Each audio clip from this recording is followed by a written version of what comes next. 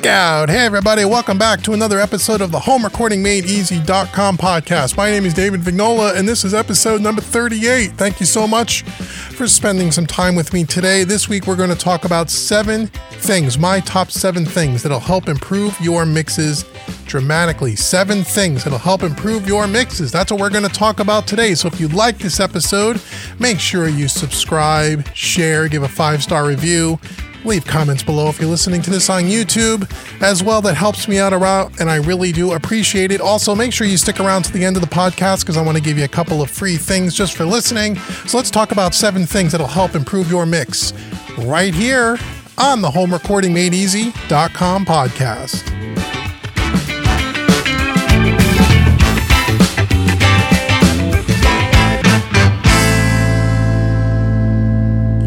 Hey everybody, welcome to another episode of the HomeRecordingMadeEasy.com podcast. This is episode 38.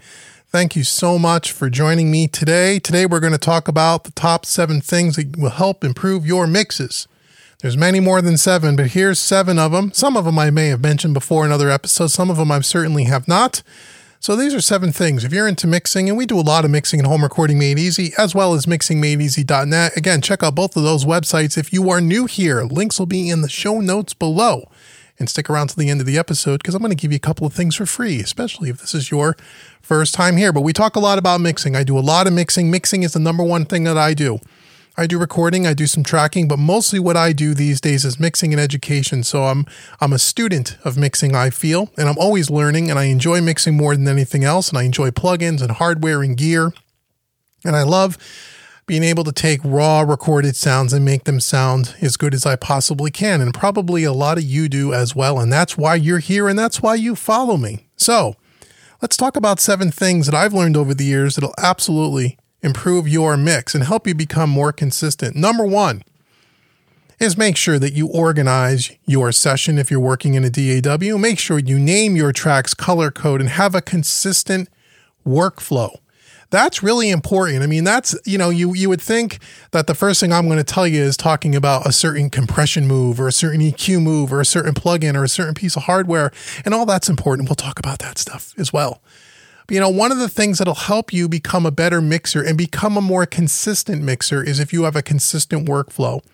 And part of that is having a consistent way you set up your sessions, the way you name your tracks, the way you color code things. I've talked about this before. I have a couple of videos on the YouTube channel that I've done over the years talking about prepping a mix, setting up a mix, using templates, those sorts of items.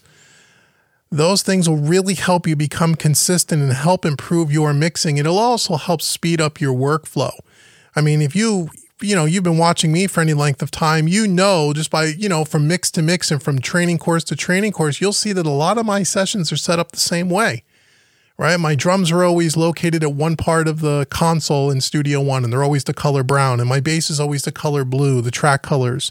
And I usually will always have a busing system with parallel compression. And you'll see that I have a workflow. And so that workflow works for me. It may not work for you. Some of those things may work for you. Some of those things may not. And what I aim to strive for here at Home Recording Made Easy is to show you a bunch of different ways to do things so you can take what you like from my workflow and then also figure out what you don't like by watching my workflow and building your own workflow.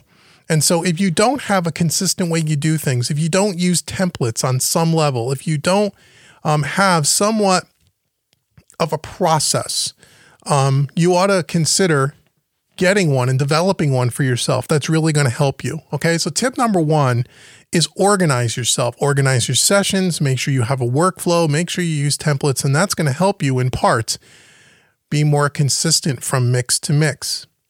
Number 2, when you're working on a mix, another thing that'll help improve your mix is give yourself a time limit. Now, I know I've talked about this before in other podcast episodes. Give yourself a time limit on how long it takes you to mix a song. Now, again, every session is going to be a little different. It depends on, how many tracks and what kind of music and how well were the tracks recorded and all that stuff. I get all of that. But you want to give yourself a time limit. You don't want to spend days and days and days and weeks and weeks and weeks mixing a song and tweaking it again and tweaking it a third time. Okay? Make a commitment. Give yourself a time limit. This is really, really important.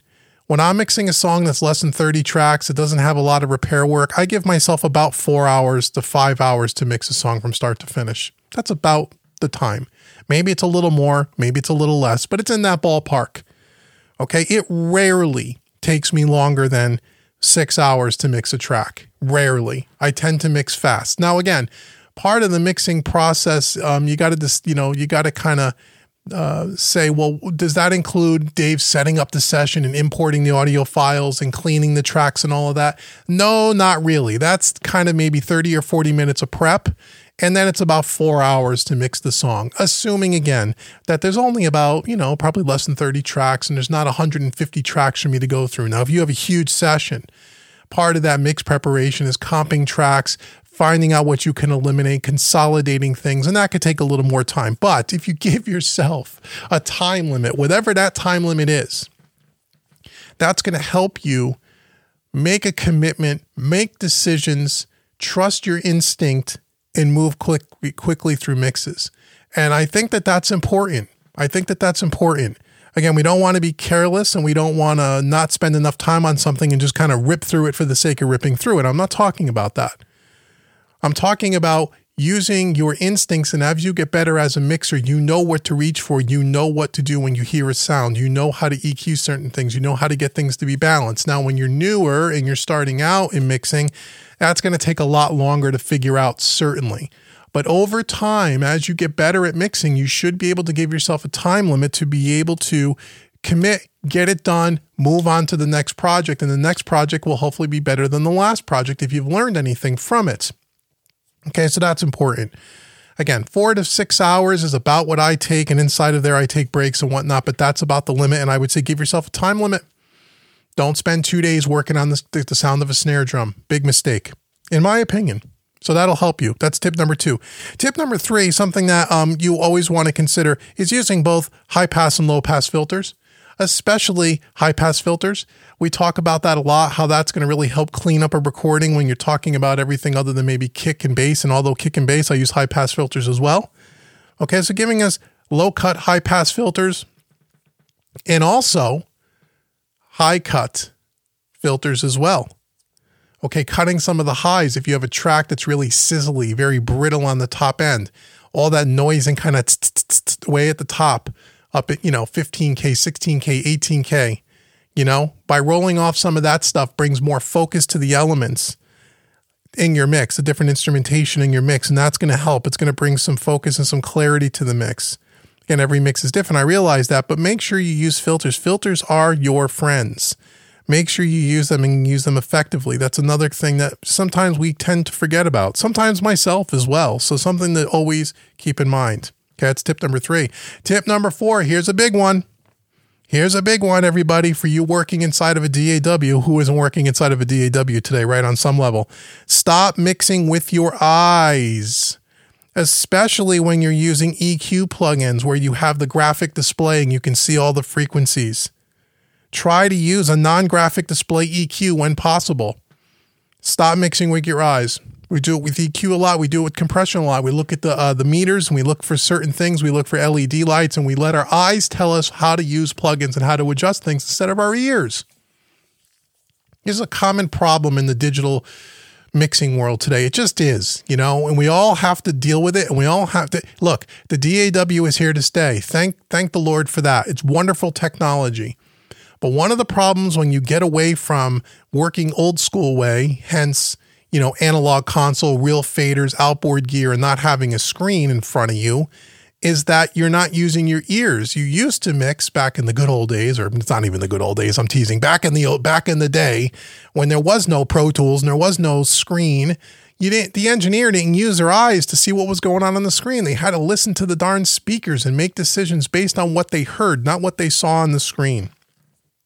Fast forward to the Pro Tools generation, and we have a DAW, and the DAW is wonderful too, by the way. I love the DAW. I mean, thank goodness we have digital audio workstations, the things and the time-saving things that we can do, and some things that we just could never do in the analog world, we can do. But part of the downfall is we spend so much time with a mouse in one hand, our hand on the keyboard in the other hand, and we're looking at a screen and we're not listening to the speakers anymore. So when you're EQing, especially once you get out of the beginning stages. Stop using those graphic EQs where you can see the frequencies, where possible. And I use them all the time, but where possible, using some analog style plugins like Neve EQs and SSL EQs and Pultec EQs. These are just some examples. There's no graphic display. You have to twist the knob and actually, guess what? Use your ears, right? So you don't let what you see on the screen influence the way you make an EQ adjustment, right? There's guidelines when we talk about EQing certain instruments, but it's all dependent on how it's blended with the rest of the instrumentation around it and the way it was recorded and 15 other variables, right? So use your ears, not your eyes. Hugely important. The more that you can stop looking at the screen, if possible, the better. The better. Okay? So that's important. Tip number 5. Once you get past the beginning stages of mixing, and I know a lot of my audience is still in the middle of that journey, and that's totally cool, but there's also a lot of you that are intermediate, more advanced level mixers. And honestly, one of the things that I really don't teach much on this, on the Home Recording Made Easy channel as much, because I know most of my audience is not ready for it, but is using automation in your mix. Using automation in a mix is going to make your mix pop. Okay, if you took my mixing master class, I did teach it in there because it was a master class, and I do teach it a little bit in some more of the advanced classes. Most of my beginning courses, most of the things I've done on YouTube and live streaming and such, I don't use automation because I'm still working with students on trying to teach them how to get good balances, good panning, good EQ, good compression decisions. Because without all of that in place, automation's not going to help you. It's only going to hurt you and confuse you. And just like compression and reverb, you can overuse automation if you don't use it tastefully. So I would say, but there is a point in time that's going to really help your mix, and it really is the difference that sets the difference between a pro mix and an amateur mix is automation. Automation used tastefully is going to really help a mix pop out of the speakers. It's really going to make the mix come alive. So when should you start using automation? Well, as soon as you can, as soon as you're ready, but don't worry about automation if you're still struggling with things like EQ and compression. Okay, that's what I would tell you. But learn what automation is. Search my YouTube channel. I do have some stuff on it. You can search other YouTube channels. And again, if you feel like you're getting a little bit better and you're beyond the beginning stages, you may want to consider taking things like my mixing master class, where I have a whole section and a whole module around it. That's going to help you move to the next level. And just like with anything else, you have to practice and experiment with it. A lot of times automation, with the exception of maybe a special effect here or there, depending on the track, the song, the genre of music, most times when you listen to commercial releases, you don't hear the automation. You don't hear it. You don't know it's there. You just know the song feels good. Automation makes the song and the track feel good. It shouldn't be obvious. One example is if you're, the chorus of a song, some people will take an upbeat chorus that pops, and they'll make sure that it's a couple of dB louder, 2-3 dB louder than the verses. Well, you don't hear that when you hear it on the radio or on Spotify or Apple Music.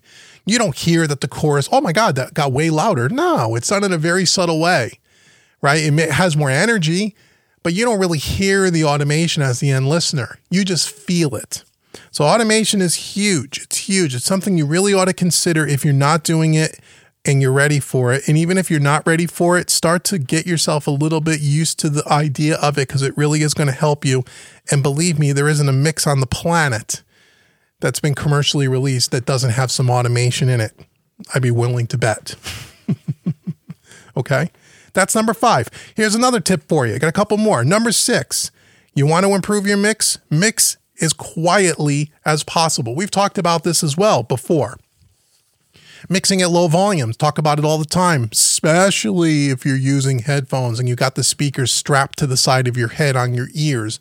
Listening at loud volumes is a bad idea for long periods of time. It doesn't mean you shouldn't check the mix at loud volumes. It doesn't mean you shouldn't do it temporarily to see how it sounds. Of course you should. 80% of the time when you're mixing, you need to be mixing at a level that's comfortable so your ears don't get fatigued. Whether you're using speakers or headphones. When I'm using studio monitors, I'm mixing at a volume where if I was, clacking the keys on my keyboard in front of me, I can hear the keys as loud as the music. Okay, what is that going to do for you? Well, number one, you're going to be able to hear things a little bit more clearly. You're not going to also, when you mix at a lower volume too, if you have some room issues with acoustic treatment, although we talked about that before, we're going to talk about that again in a minute. But it's also going to keep the reflections down in the room, the standing waves of the bass down in the room. If you have a really well-treated room, it's not as much of an issue, but most home studios don't have enough or the proper amount of treatment. So that's going to help because you're going to help reduce some of the issues in the room by listening at a more quiet level. It's also going to save your ears, and your ears are not going to get as fatigued. When your ears get fatigued, the first thing that happens in your ears, whether you know it or not, is your eardrums will start to compress and close to protect themselves. That's what happens. And the first thing that happens is you start to lose perspective on the top end, the high end or upper mids and high frequencies. And what happens? You go to your EQ and you jack up the EQ on everything because you can't hear it because you've been listening so loud that your ears are fried. And then if you come back 24 hours later and listen to that mix, it sounds like, a buzzsaw zzz, with all this high end. You don't want that. Okay, if you mix at a lower volume level, you're not going to have that problem as much. So make sure that you're mixing at a low volume. And if you've never done this before, I challenge you to try it. And I will forewarn you, you won't like it at first. You won't like it at first. I didn't like it at first. We want it louder. We want it rocking, right? Louder's better. That's what right? Yes, louder's better when you're listening to music for pleasure. Louder's not better when you're trying to mix music. It's not. Doesn't mean you shouldn't check it at loud volumes. Of course you should. But if you could get a mix at quiet volumes, as quiet as you can stand it, if you can get that mix to sound balanced with clarity where you can hear all the detail, when you turn it up, it's only going to sound better. But check your mixes at high volumes for a couple of minutes throughout the mix. But 80% of the time, you should be mixing at low volumes. And I did a YouTube video of that as well, where I demonstrate what that kind of sound like. Instead of putting a dB meter on it and all that technical stuff. I guess you can do that, but I don't need to do that. Just turn it down. If you and I were sitting in front of your studio speakers in your control room or your home studio, we should have a conversation together, and we should be able to talk without having to talk over each other. And we should still be able to hear ourselves over the music. That's how quiet, okay? That's what I would do. Mix as quietly as possible. That is going to absolutely help you hear things better. You'll be able to mix for longer periods of time. Your ears won't get fatigued, and therefore you'll improve your mixing. Okay? Number 7. What did I just say in number 6? The room. You want better mixes? Make sure your room is treated properly. I talk about this in almost every podcast, and I know some of you are sick of hearing it, but I'll tell you what, I deal with students on a weekly basis here all the time through mixingmadeeasy.net, through my coaching sessions, through Skype and through Zoom, people that contact me that need coaching, through students who buy my courses and have questions for me and can't understand why their mixes don't sound good. And the very first thing I ask them about is their room. It's the very first thing I ask when they say, I don't understand. I can't, the low end is this. I take my mix out to the car. It doesn't sound right. I don't understand. The first thing I say is your studio acoustically treated?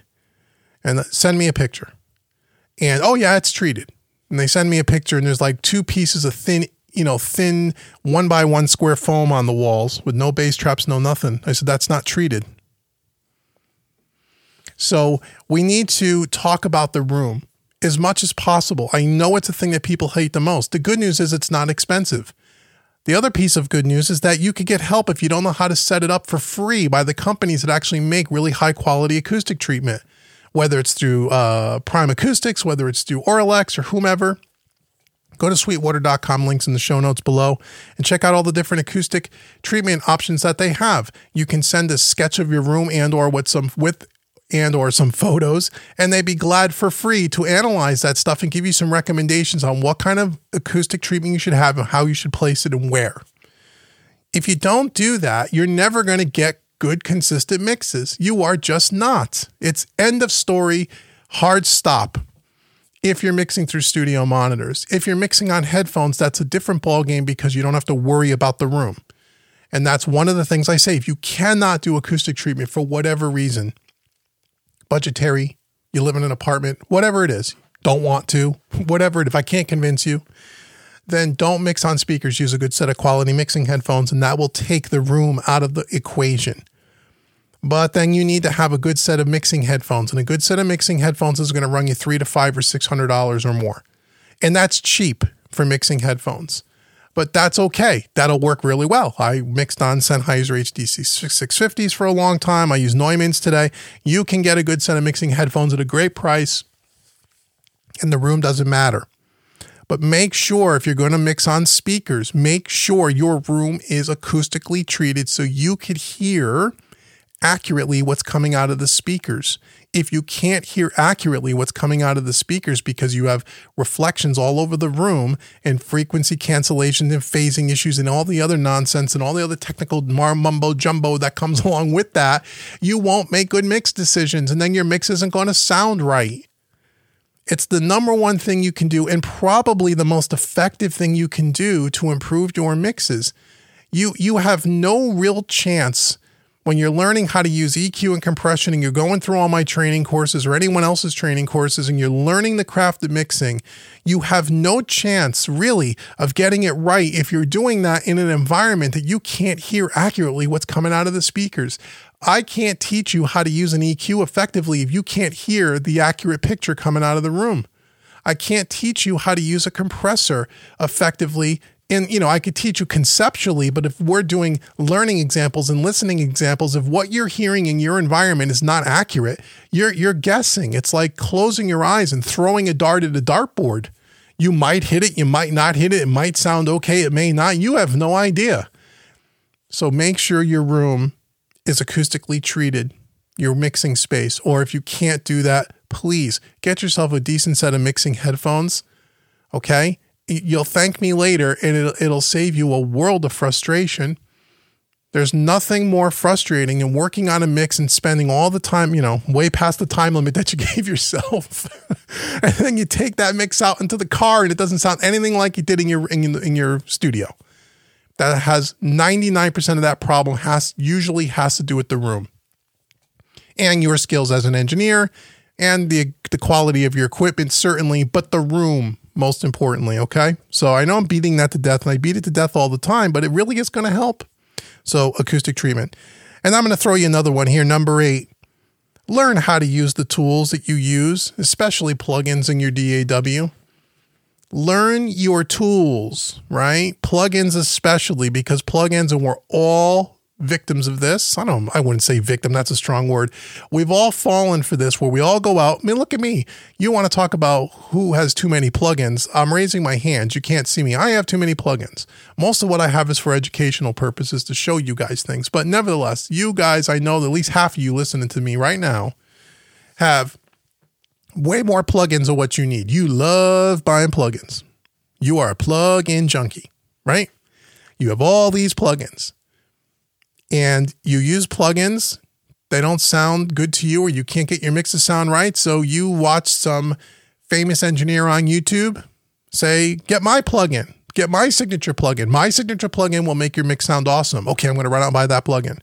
And then you run out and buy that plugin and you use it for a while and you go, it just doesn't sound as good as it did on the YouTube video I watched. Oh, let's go to, the next guy's plugin. Oh, his plugin. Ooh, that plugin's great. I'm going to buy that plugin. And that plugin doesn't work as well as you thought either. There's a lot of reason for that. I'm being sarcastic. But if you limit yourself to the tools that you have, and even if, and I highly recommend, especially for all my newer students out there, use your stock plugins. Don't worry about any other plugins yet, and understand how to use them and get the most out of them. Okay, understand how to use them and get the most out of them. Understand how to use them and get the most out of them. Okay? I'm telling you that you could go down the plugin rabbit hole and spend your whole life in the plugin rabbit hole, and your mixes will not sound better if you don't understand the tools that you have and how to get the most out of them. That's a huge one. And I'm going to save you a lot of money too, right? It's not to say that having lots of plugins isn't cool. It's really cool. I have lots of plugins. I love them all, right? But I know how to use them. That's the difference. So if you have to, in the mix, open up your whatever DAW you're using, open up your plugin browser or your plugin manager or however you do it, And there is a long list of plugins that you have to scroll through for 4 minutes just to find a compressor that you'd like to use. You got too many plugins. You got too many plugins, my friend. You got too many plugins. If you have to search for a plugin and you can't figure out which EQ to use because you got 50 of them, you have too many. Okay? There's a time and a place for that. Again, I have that too. And I'm not saying that once you know how to use this stuff effectively and can really use them, that it's not fun to change them up and have different things and have little bells and whistles and different looking plugins and it's cool and it's fun. Of course it is. And there's nothing wrong with it. But what I'm trying to, point out here and kind of press home to you is that unless you know how to use these things, don't keep running out and buying plugins that isn't going to help you. Limit your options until you really know what you're doing. Okay? That's really going to help you. So, in summary, and there's more. We'll talk about more in another episode, but organize your session.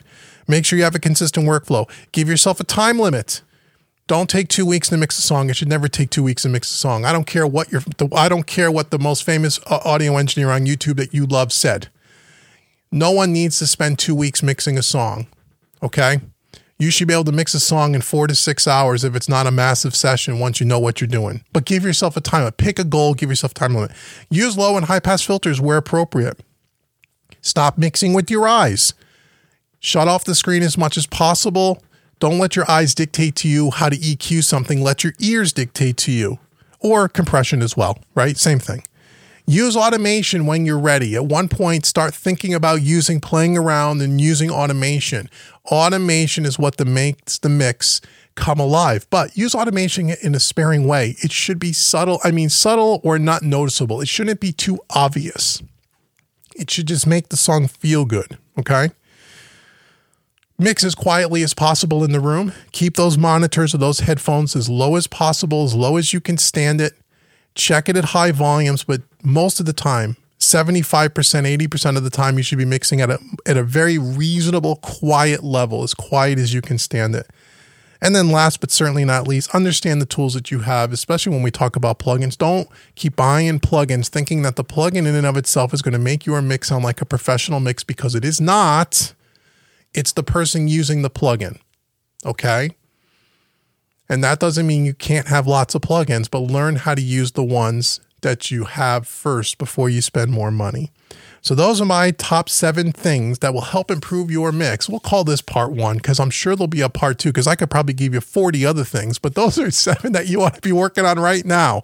So again, thank you so much for listening to this entire episode. As I said earlier, if you are new here, I want you to go to homerecordingmadeeasy.com and I want to give you a free mixing course. We're talking about mixing. Right on the webpage, a free mixing course where we walk through EQ and compression. We talk about a lot of the things I talked about in this podcast. It'll get you on your way. Absolutely free, no strings attached. It's just my gift to you for visiting Home Recording Made Easy. I want to say thank you. So have the free course, enjoy it. Once you take that free course, if you like my teaching style and you say, you know what, Dave's teaching style really resonates with me, I'd love to check out some of his other courses. His paid training. You can do that. I would really appreciate that, but I want to give you a discount as well. Okay, I don't want you to pay full price for the course. I'm going to give you a coupon code. The coupon code is podcast 30.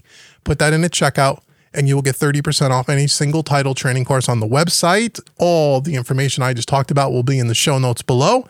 Let me know what you thought of this episode. Please like, share, subscribe with others. Give me a 5-star review if you would be so kind. And if you're listening to this on YouTube, leave some comments below and give me some of the top 7 things or some of the things you do to help improve your mixing that was not a part of this list. I'd love to know what you think. And until next week's episode, I've been Dave with HomeRecordingMadeEasy.com. Thank you so much for listening to this week's podcast episode. I really do appreciate it, and I will talk to you guys next week. Take care, everybody.